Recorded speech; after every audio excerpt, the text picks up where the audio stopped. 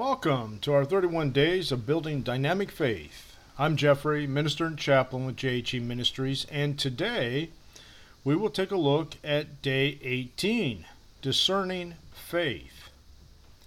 Now, just as a poker gets its heat from a flame of fire, so we get faith by fellowship with people of faith.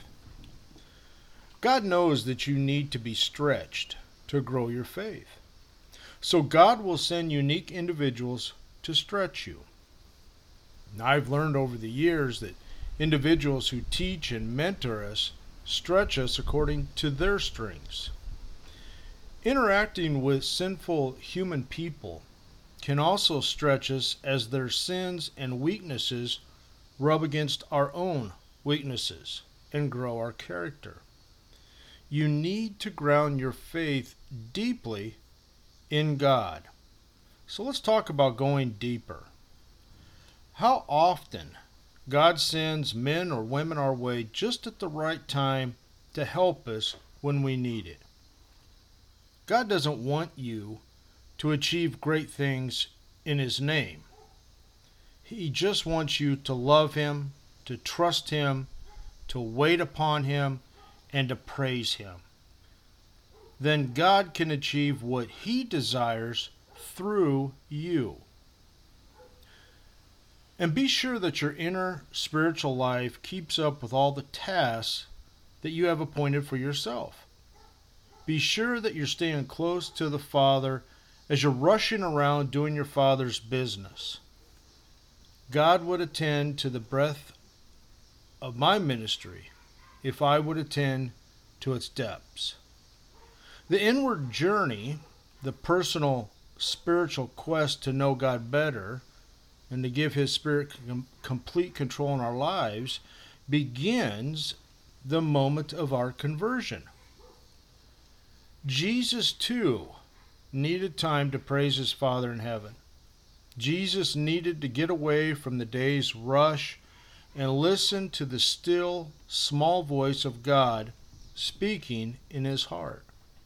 And if Jesus Himself spent so much time and energy during His short ministry on this earth in fellowship with His Heavenly Father, then how much more do we need it?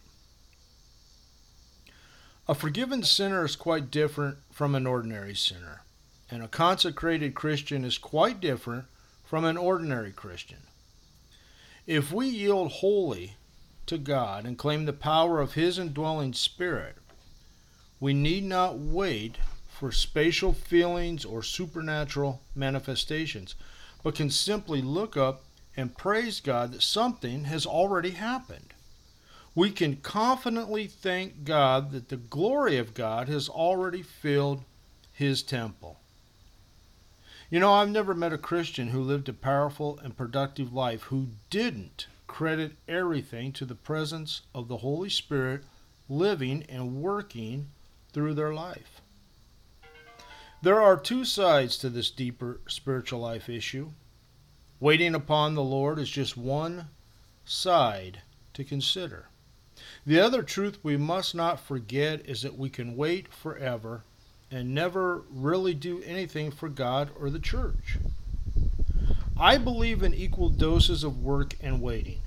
The deeper spiritual life demands action, and the productive action requires the deeper spiritual life. The Spirit's filling. To get this spiritual life, be filled with the Spirit. Ephesians chapter 5, verse 18. You get the Spirit's filling just as you get filled physically drinking a glass of water. First, you realize you're thirsty. Second, you pick up the glass expecting to have your thirst quenched. This is the faith part. You must expect God to keep His word to fill your life when you do your part. And third, you simply drink. You drink by praying, saying, Lord, fill my life with the Holy Spirit. If you are a believer, you already have the Holy Spirit in your heart. You don't have to get more of the Holy Spirit. He has got to get more of you.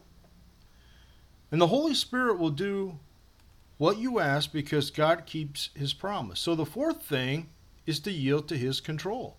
And now that the Holy Spirit is filling you, let him do his will in you.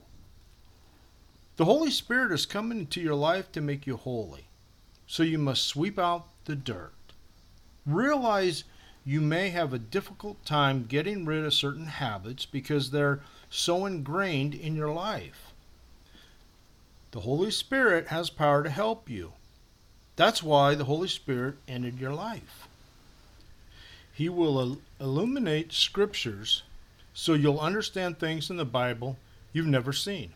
He'll lead you to people for witness or ministry. And he'll give you a new love for others, especially those you haven't been able to love. He'll make you more generous with your money for charitable needs. If you've had difficulty with self-control, he'll give you resolution and discipline. Now, the Holy Spirit comes into your life to help you do the will of God. If you let the Holy Spirit control your life, you can do more for God and be more of God. So let's take a moment to experience faith. Pray and ask the Holy Spirit to fill you with himself. Say something or pray something like, Lord, fill me with the Holy Spirit now. And sometimes the Father can't fill us with the Holy Spirit because we have sin in our lives. The Spirit is holy, so he is silenced. You need to learn again the lesson of confession and forgiveness.